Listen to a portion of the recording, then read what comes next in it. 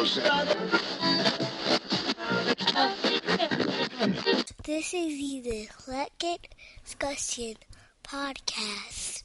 What's up, everybody? Thank you for downloading and listening to me. It's Eclectic Discussion Podcast. So, I love cartoons, and I'm annoyed very easily. So, ever since I was little, I knew this, and it was very evident when I was watching my cartoons. Now, there were a lot of main characters who were annoying. George Jetson, Inspector Gadget, He-Man, Prince Adam, all annoying. But I'm choosing to focus on the characters who technically did not need to be there. The ones who were not needed, who were there to appeal to kids, but no one asked us. So, my personal top 10 annoying cartoon sidekick and character add-ons. Number 10. I'm cheating because it's 2. It's my list. Shut up. Number 10. Penny and Brain. Inspector Gadget. More meddlesome brats and their own equally offensive sidekick. Listen. Penny, ironically, is the brain of the operation because she knows her uncle is a dimwit and will get into trouble. But hey, guess who also gets in trouble all the time? Penny. I would give Penny props because in 1987, she had an iPad and an Apple iWatch. I mean, it's over 20 years later, and, 30 years, and I watched it finally, and she had Bluetooth. All right, so shouts to her for having Bluetooth and an iPad and an iWatch in 87. But Brain, also smarter than Inspector Gadget, had a Wi-Fi dog collar, and there wasn't even internet, so that's tough too. And they had Skype. Wait a minute, they had Zoom? But they were still annoying, following Gadget around. And where's Penny's mother? Lesser offenders, though, but they had to be on this list. They had to. That's why it's 10, but still. Number 9, we're going to go with T-Bob and Scott Tracker. Now, these two were annoying just looking at them. First, it was Scott, who was Matt's adopted son. I think he was kidnapped because he's annoying. No one else on the show has any family or kids. And Scott is always getting into trouble or almost killed, should have been killed. Not to be outdone, he has this awful robot sidekick. The sidekick has a sidekick, T-Bob, which I think means terrible bot of bitch assness. It looks like a garbage can mixed with Master Shake and white fudge Oreos. I'd never like him. Even if he had buried treasure in his hand, not doing it. I don't like him. So, stupid, awful. The toy was annoying looking.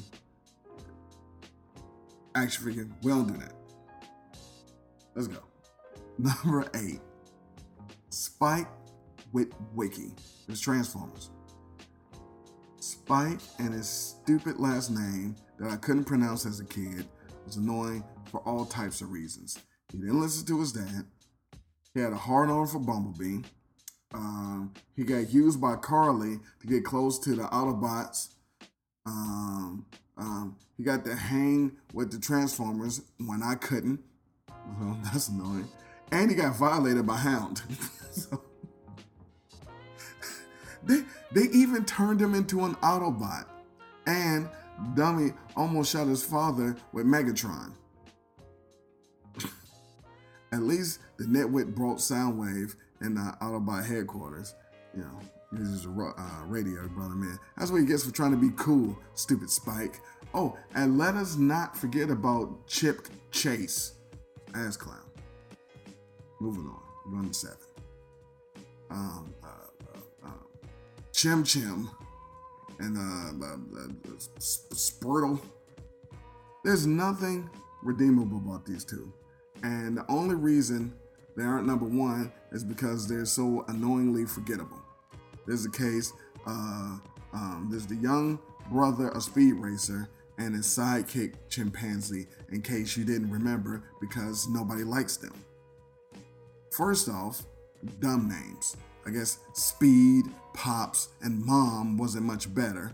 But two, unlike Penny and Brain, who try to help, this jerkwad accidentally helps Speed and falls into luck. 3, they get in trouble on purpose. No one wants them around, ever. They were annoying on the cartoon, they were annoying in the movie, both should perish. 6, Slimer. Everyone loves Slimer, the lovable, slimy green ghost, except he wasn't supposed to be lovable. Slimer wasn't even a good guy. He was a scary, slothy Slotherton. On top of that, his name wasn't Slimer. He didn't even have a name. Everyone knows he was some kind of phantasm or a class 5 Roman vapor, non-terminal repeating something.